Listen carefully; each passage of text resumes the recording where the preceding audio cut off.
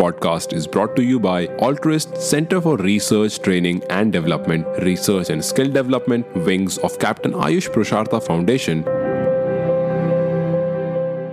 Welcome to Altruist Connect. Altruist Connect is going to present a series of podcasts on personality development. Today, we would be sharing 2 tips with you on personality development program. The first tip would be smile. A very simple word, but with a very, very deep impact. And each one of us is blessed with a beautiful smile that we often forget to show to the world. In the realm of personality development, a smile goes a long way. So do not forget to flash your $1 billion smile pretty often and every opportunity you can. A smiling face will win even over the toughest situations and the toughest of souls. Smile would not only help in enhancing your own personality, but in winning hearts. The second tip for the day would be to think positive. The word positive is often be called as optimism. It is important for one to be thinking positive and having an optimistic outlook towards life. Being negative always would only demotivate a person and make the environment around non-conducive. Being flexible and looking up to things adds to the beauty of the person, and that positivity is exhibited to the person